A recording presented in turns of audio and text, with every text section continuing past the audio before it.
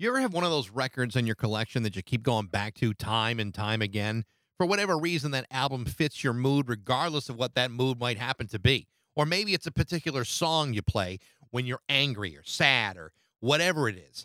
For me, Bob Mould has released a bunch of those kinds of albums over the last 37 years. Whether you're talking about his work with Husker Du back in the 80s like Zen Arcade or New Day Rising, or whether it's with the band Sugar back in the 90s, or whether it's any one of his 15 solo records, I go back to Bob Mould's music almost constantly. His latest record, Blue Hearts, is being released this week, and it's one of Bob's angriest, most politically enraged records in years. And believe it or not, that's the Bob Mould that I like best.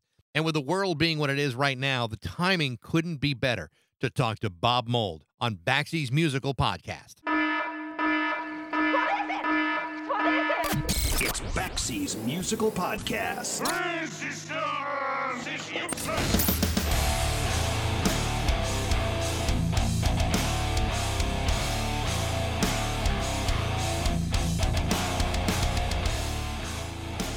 So here's a little background. In 1979, guitarist Bob Mould and drummer Grant Hart formed the band Husker Du in Minneapolis with bass player Greg Norton. Initially, Husker Du were a raucously loud and relentless hardcore band, but that would change with each passing album as the songwriting got better and better and the musicianship became tighter and tighter. The band released 6 studio albums over the course of 4 years, ripping out a prolific number of songs on some of the best albums of the decade.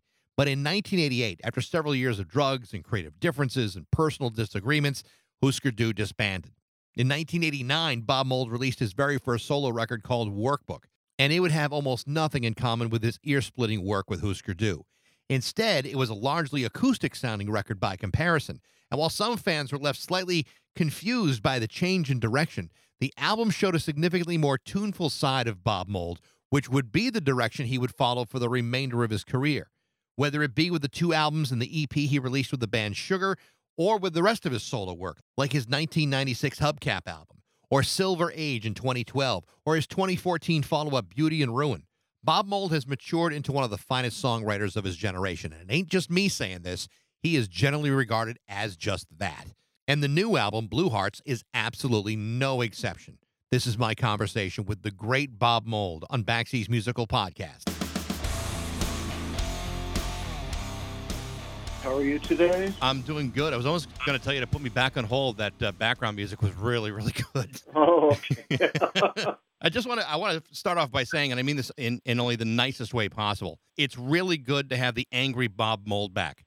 Yeah, that's what I keep hearing from people. I appreciate it. Well, I mean, it's a shame that it took all of these, horrible calamities to get you there. But I think, as a longtime, fan, this is the Bob Mould that I'm most used to. It's like the Bob Mould is like a comfortable shoe. There you go. There you go. There you go. I'm still waiting for my CD to come in. So I have heard a couple of the new songs and on Blue Hearts, and I think I know that some of these songs were mixed back in March. Did you have to do anything to make them a little bit more relevant as you were getting closer to releasing this thing, or were they kind of ready to go and angry enough? No, American Crisis, the first song that people heard, that was written 2.5 years ago. And the album was mastered and delivered by March 1st. So that was when I let go of it. And that's pre-pandemic, pre-George Floyd, pre a lot of things. I mean, it's remarkable how relevant it sounds, even without all of those things inspiring you in that way. But I mean, it's a remarkable song. Yeah, thanks. These kind of problems in the world, I think especially with people who fancy themselves to be authoritarians, it's the problems never really change. I guess just this time they're coming at us so fast and from all directions, right? Right. Last year, you released Sunshine Rock, which everyone was saying is the optimistic Bob Mould, and I love that too. But it's just obviously this is a much different tone. Was there a specific thing that changed for you? I mean, obviously you wrote the new song during that time, but was there a spark that led to this? Well, I mean, having American Crisis in pocket, it didn't really fit on Sunshine Rock. I just kept writing through 2019 after Sunshine Rock came out, and I think the turning point as far as the narrative of the record happened about a year ago when I was still living in Berlin, Germany. Sort of had this moment where the third year of the Trump administration was feeling awfully similar to the third year of the Reagan administration. And that got me thinking, that got me looking back on who I was when I was 22 years old as opposed to 59 or 58, I guess, at that time. And, I think the capper was coming back, leaving Berlin in late November of last year, coming back to America and just being thoroughly, disillusioned with how polarized the country had become, how, just how ridiculous news as entertainment had become. Right. Just really hard to find truth anywhere. And at that point, I just start writing, and this is what we get. Yeah. Well, when you look at it that way, and you look at like Zen Arcade, for example, and that takes you back to 1984 when you're talking about the Reagan administration, and then have the perspective of living in Europe, particularly in Germany. Were you getting a sense when you were living there of what was actually going on here, or did it take coming back to really see it? No, I was pretty on top of what was happening, but again, I think it's being in Berlin, which is, a very progressive place in terms, the news is actually quite boring because they treat it as news, not as entertainment. It's a place where I would be out walking during the day and at least once a week would stumble into a large public protest.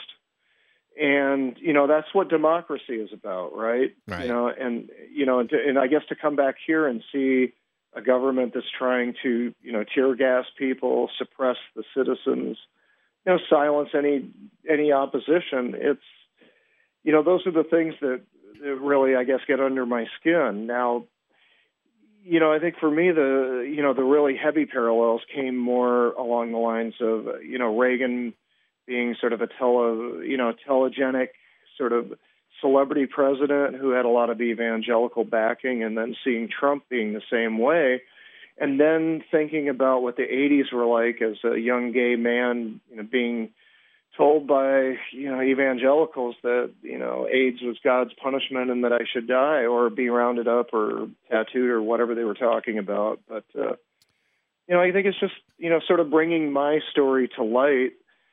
And, again, writing a song 2.5 years ago, and then now, seeing so many people who are marginalized, whether it's the LGBTQ community or people of color, immigrants, anybody who might be disadvantaged financially, socioeconomically. It's, this is what, when we're made out to be others, right. So then we can be demonized. So, those are that's the kind of story I was intending to share.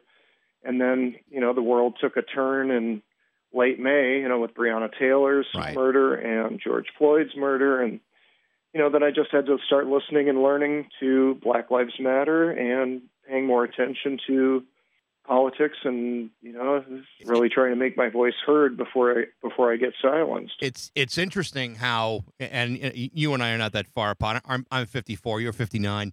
It's interesting how how our maturity, our years kind of change the way we view the world. I'm sure it's even as you're talking about, the Reagan administration in the 80s, you still have a different perspective and like how you're going to word these thoughts and these passions today than if you had been doing it 35 years ago. Well, in speaking with you now, being mindful that there are probably people listening who disagree completely with what I'm saying, I'm trying to be civil about it. But in my work, I have the freedom to speak in any way I choose. Yeah. And, I do with you as well, but I prefer to make a civil case as opposed to a belligerent case. I'll save that for my music. Well, but it's to me, it's not even. I wouldn't even call it belligerent. I would call it honest, and I would call it passionate. To me, belligerent would be there's a sense of irresponsibility to it. But I think what you're addressing actually is criticizing those who are responsible for a lot of what you're talking about. I mean, for example, one of the songs that stood out for me was a song, "Forecast of Rain" about the Catholic Church. That's a very that seems yeah. That's a powerful statement that I don't think is belligerent at all. I think it's right on the screws.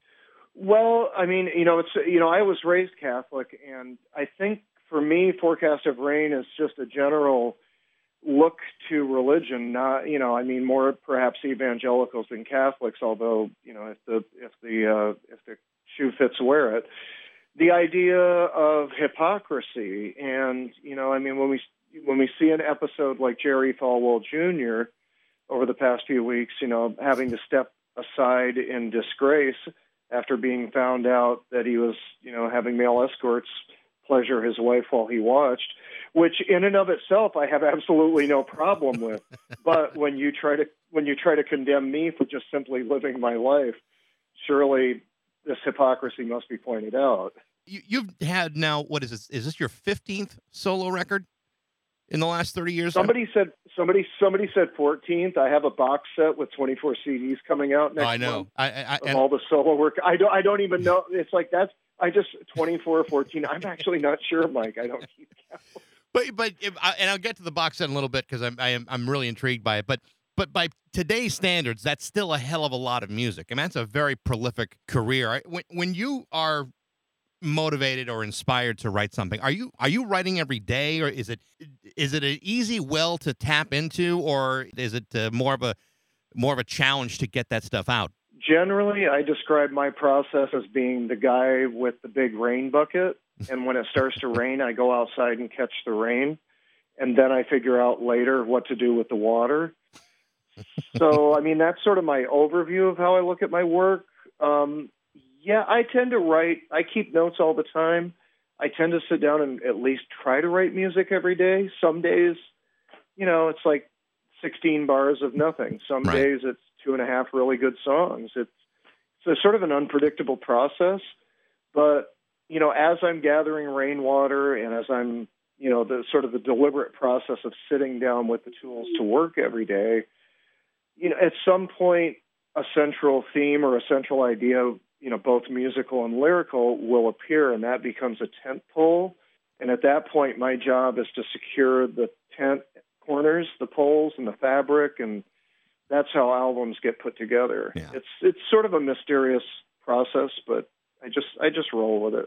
Yeah, I remember seeing you guys when you were in Husker Du back in 1987. I saw you at the Eagles Club in Milwaukee, and I remember it being cold, impossibly loud. You guys played like 9,000 songs that night, but it was great. And I watched you and I watched Grant, watched you guys interact. And I know it was kind of on the latter part of you guys as a band, but you have two brilliant songwriters in a band. Was there ever like a competitive spirit between you guys that made you want to write better, or was it just came out for both of you? I think so. I mean, I don't think it was a specific I'm going to one-up you, but I mean, when you've got a number of creative forces, and I guess with Huskers, myself and Grant being the primary songwriters, it was always wanting to make sure the work was of a high quality, and that kind of competition is going to be there naturally. I think it's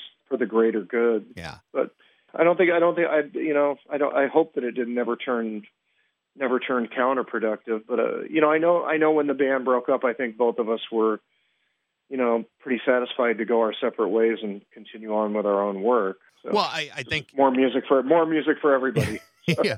Well, I mean, I don't think any fan is going to sit there and say, that album just wasn't up to snuff. I mean, there are some people that are going to say that, but I think you guys progressed from, being basically a hardcore band to something much more tuneful and much more important, I think, as you guys went on. Yeah, I mean, we started out, as three guys in St. Paul who emulated the music that we liked, and then we tried out a bunch of different sounds and styles, and we eventually fell into a groove, sort of a hardcore punk groove. And, as time went on, it got more melodic. I think in terms of that band's history, I would say the Zen Arcade, New Day Rising, Flip Your Wig pocket is probably the strong period of the band. A double album and 2 single albums in, 14 months? Yeah, I mean, that's an incredibly quick amount of time. And Zen Arcade, to put that much music and weren't most of those songs done in a single take? Yeah, pretty much everything with Husker Du, the best I can recall, we were always a first take in the studio band. I mean, we would write songs, we would rehearse them. Husker Du was the kind of band that we tried out new material on the road well before we recorded it. I think there was a point during the tail end of Zen Arcade touring that we were already playing songs off Flip Your Wig, which was 2 albums later. Wow. So, yeah, I mean, we were always writing and we were always playing new stuff for people. So it was, it was a really prolific time. When Grant died a couple of years ago, I recall something that you had written about him online, and it was very, very moving and very touching. And it, like I said, as a fan of Husker Du, you always wonder, well, what was that relationship, really like? And I know that there was obviously tension towards the end, but you guys did have a chance. I don't know if you would call it a reconciliation, but you did have a chance to speak to him towards the end of his life. What was that relationship like between you and Grant? We were pretty cordial with each other. I mean, we stayed in touch over the years. Obviously, we were together in a band, so there was always a shared business of sorts to attend to. Nobody really did much on their own with Husker Du stuff. There was always sort of a collective approach to it, whether it was through attorneys who sort of acted as managers, mm-hmm. or whether it was me and Grant talking about stuff. I think I think rock and roll is always filled with a lot of great mythology, and I think that people like to amplify the acrimony between us, and we laugh. I remember we would laugh about that even to the end. We just thought it was really funny, and at times it was almost as if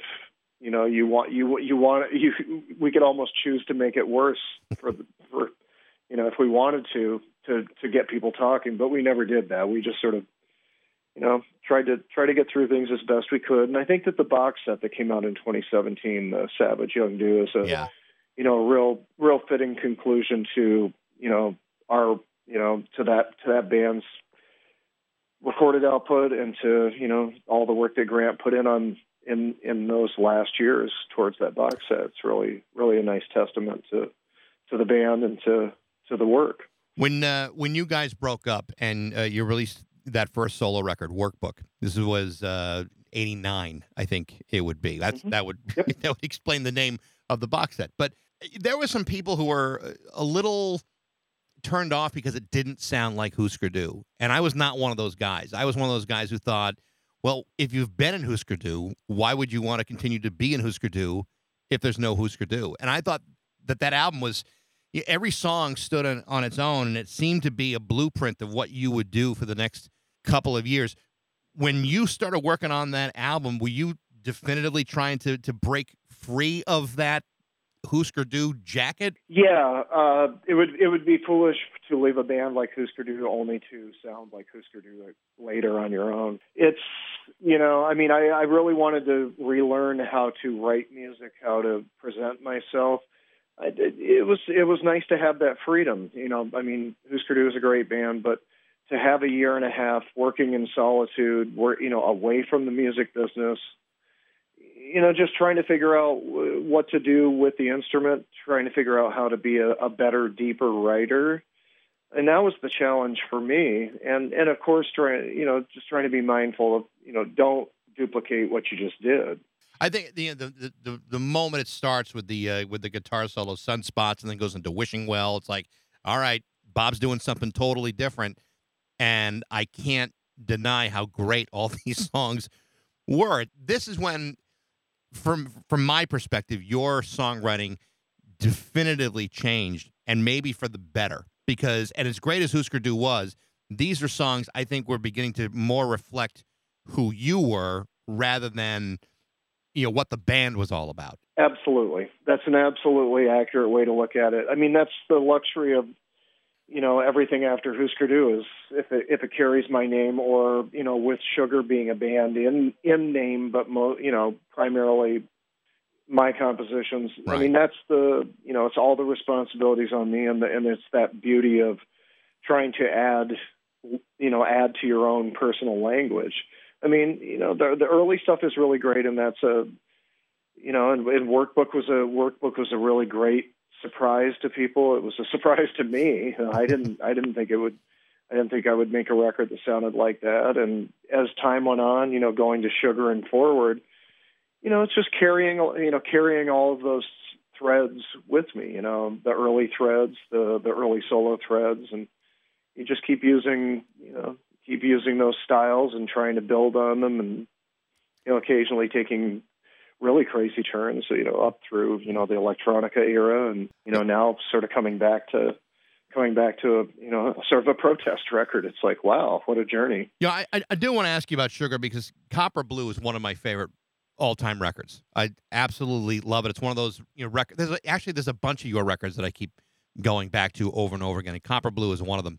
But I know I've heard it described that your reaction to the third record, File Under Easy Listening, was not as positive as Copper Blue, and yet I still think there's great songs on that record. So is that true that you didn't really care for how that third record came out? Because I think you're being too hard on yourself. Oh, thanks for that. I mean, yeah, Copper Blue and Beaster is a hell of a 1-2 punch, and very, very hard to follow up. I think if I look back on that record, I like that record. I mean, there's songs like Your Favorite Thing that I play at almost every show.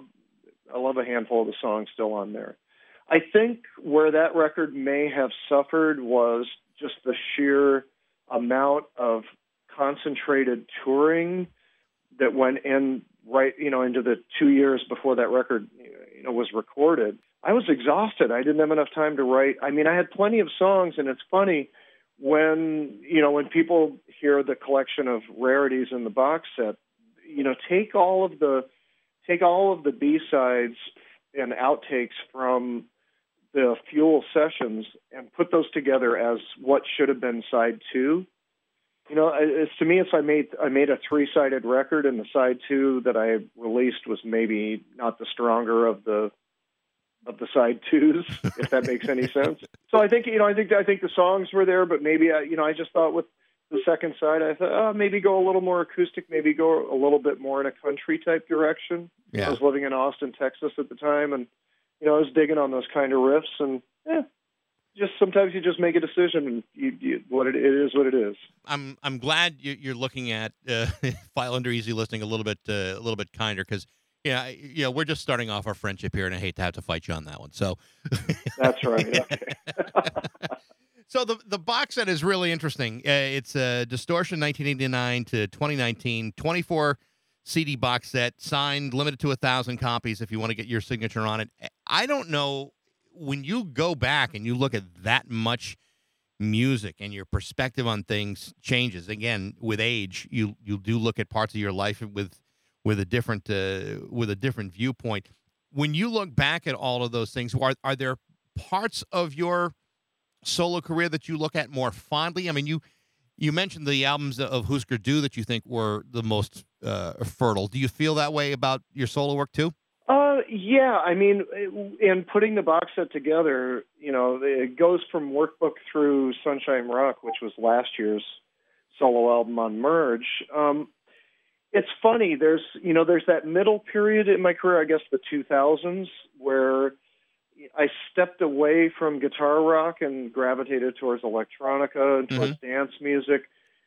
And that was a really important decade for me, just in my growth as a person, as a gay man, sort of connecting with my community real deeply, doing a lot of DJ work, just looking at music from a different perspective.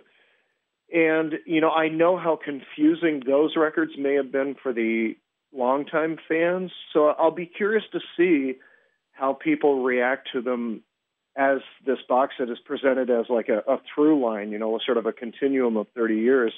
And also in the sense that, Modulate, the first electronic record, came out in early 2002, and shortly after that album came out, the Postal Service appeared. And, all of a sudden people started listening to electronic music, or it started making its way into indie rock or alt rock or whatever, stuff, you know what I'm talking about. Yeah. The only thing. So I'll be curious to see how how those records look to people 20 years later. I think for me, I love the songs. The auto-tune was hard for me to necessarily get past. But the songs themselves I thought were all good. Well, thanks. Yeah, and now I think ever since maybe 2007 you can't get away from auto-tune. Right. Well, that is true. But the albums that I go to time and time again, and I mean this totally sincerely, the self-titled album from '96, Beauty and Ruin, Silver Age, for whatever reason, like those three and Copper Blue are the ones that have really kind of stood the test of time. And I keep going. I mean, I got a bunch of CDs and albums in my house. Those are the ones I'll keep going back to time and time again. Yeah, the '96 album, what I call the Hubcap album, the eponymous album, that was like a really just like a highly crafted lo-fi home recording type record that I loved putting that record together. It was a really dark time for me personally and a real dark record, but it's still got when I was listening back and to the mastering of the 2020 mastering of it, I was just like, wow, I really love the way this record sounds. Yeah. And Silver Age, of course, I mean, I was coming off of the my autobiography coming out in 2011. A lot of the work that I was doing with Foo Fighters and the Disney Hall tribute show in November of 2011. I mean, that was a lot of love and a lot, people, sort of paying the respects to the songbook, and it gave me a lot of energy, and really, and getting John Worster and Jason Narduzzi on board full time. That was the first of 5 records that we recorded and toured together, and just everything really fell into place on Silver Age, and sort of been just cranking them out ever since then, and real high quality records. They really are. And the Hubcap record, I mean, Fort Knox, King Solomon, I think is one of my all-time favorite Bob Mould songs. Oh, thanks. Yeah, it's my attempt to outdo Hoover Dam. It didn't work, but it was close. Well, I love it. I just think it's just it's a beautifully written song. I do need to ask you about another part of your career, which I think is really fascinating. I know that you took a break from music for a while to start working for the WCW. I know you're a passionate wrestling fan, and I also know that you grew up in upstate New York, which back in the 70s, most of professional wrestling were regional federations. So I'm pretty sure we probably watched the same wrestlers growing up. Do you remember who some of your favorite wrestlers were as a kid? Well, I mean, you probably grew up on WWF. Yeah. Would you have been a Pedro Bruno superstar Backlund through that era? Well, yeah. In fact, yes, I was. And a couple of years ago, on my radio show, we interviewed Bob Backlund, and he actually put me in the cross-faced chicken wing. And I got to tell you, that shit hurt like a bastard. He was not holding up. Yeah. He put me in it. Well, you should be happy that he did not make you do the Harvard step test. Yeah, I think after listen to one of his babyface promos. Well, that was the other thing I didn't want to. I think after the chicken wing, I was like, okay, good to see you, Bob. Thanks for coming in today. That was very. Well, I mean, out of Vince McMahon's territory. I mean, there were some great wrestling. I mean, there was the sort of the original Rat Pack of heels. Was it Ivan Koloff, Ernie Ladd, superstar Billy Graham, who, collectively when they were all in the territory together, they made Vince McMahon's life miserable because they all demanded equal main event pay no matter where they were on the card. Yeah, those are good times in pro wrestling. Those were, because they used to have wrestling out of Worcester, Massachusetts, which is probably within an hour from where I'm at now. And I remember the days you'd be excited because Haystacks Calhoun was going to be in the ring, and how do you root against a 600-pound man or the Polish Hammer Ivan Putski? I mean those are classic guys. Oh my gosh, yeah. That territory, man. There was a lot of homesteaders in the Northeast. Chief Jay Strongbow. Yep. Putski. Yeah. Haystacks was an attraction. Andre was an attraction. Absolutely. Then we got the Valiant Brothers.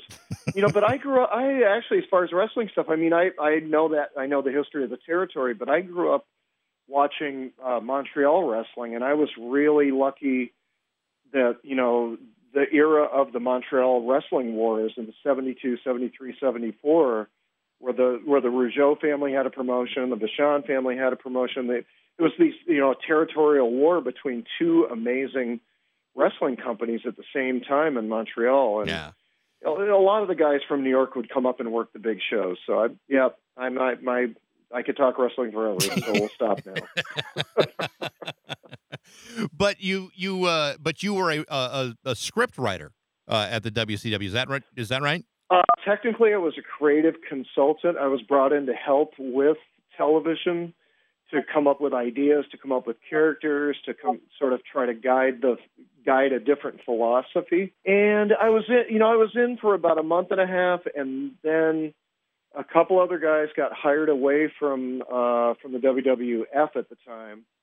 And they came in and they had a completely different philosophy than what I was trying to get people to consider. And, I still, I enjoyed the work. I worked, I ran Gorilla, which was crazy. I was the guy behind the curtain giving everybody the cues and all that nonsense. But, it was a fun gig, crazy business. Yeah. 1999, still a lot of bad behavior, I guess, in the business. So. Well, when you're talking about being on the creative end of professional wrestling, that I don't know. I'm going on a limb here, but almost suggests that some of that might have been fake. Everything you see really happens.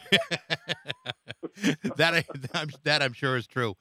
So the name of the new album is Blue Hearts. It really is a very, very powerful record, and I'm anxious to get a chance to listen to the rest of it. I've heard a couple of songs that have been released online, and it's freaking awesome. And the box set, are there two versions of the box set? Yeah, I'll try to describe this really quickly to people. So the box set is titled Distortion. It covers 30 years from 1989 to 2019. The initial release on October 23rd, there's two versions. There's the 24 CD box set that includes all of the music that is involved with the package. In addition, there will be 4 vinyl box set editions that are staggered over the course of 1 year. So on October 23rd, in addition to the 24 CD box, there will be the first of 4 vinyl boxes. And that period, I believe, is from Hubcap through the end of Sugar. So that'll be Workbook Black Sheets, Copper Blue Beaster, Fuel, the sides, and all the associated outtakes and B-sides and collaborative things that I did with, things like with Throwing Muses, with Vic Chestnut, stuff that I did with John Doe and DJ Bonebreak from X. So, yeah, so there's the CD version, and then there's 4 staggered vinyl boxes. And it's a lot to take in. Yeah, and it's a lot that I'm going to have to spend money on because I can't just buy one. Well, and the beauty of it too is within the packaging. There's pretty deep liner notes written by Keith Cameron, who's a real highly esteemed UK music journalist, and all of the album art has been reimagined in an attempt to try to create sort of a travelogue of places that I've lived, things that have influenced me. All of the new artwork is really beautiful, and then as you mentioned, there's limited edition prints in the CD box and in the vinyl boxes that are all signed and beautiful screen prints and stuff. So it's awesome. A nice package. I'm very happy with it. It sounds like it. Bob, it's a real pleasure to talk to you. Like I said, I've been a very big fan, and I have loved your music for years. So to talk to you today is a real thrill. So thank you very much. Oh, thank you, Mike. Thanks for the support. Everybody have a good evening, okay? Absolutely. Thanks, Bob. Bob Mould. Not too bad, huh? Tell me what you think of the show. I'd love to hear from you. Email me at bax@rock102.com. And don't forget to follow us on Facebook, Twitter, Instagram, and Spotify. Most of all, thank you very much for listening to Baxi's Musical Podcast.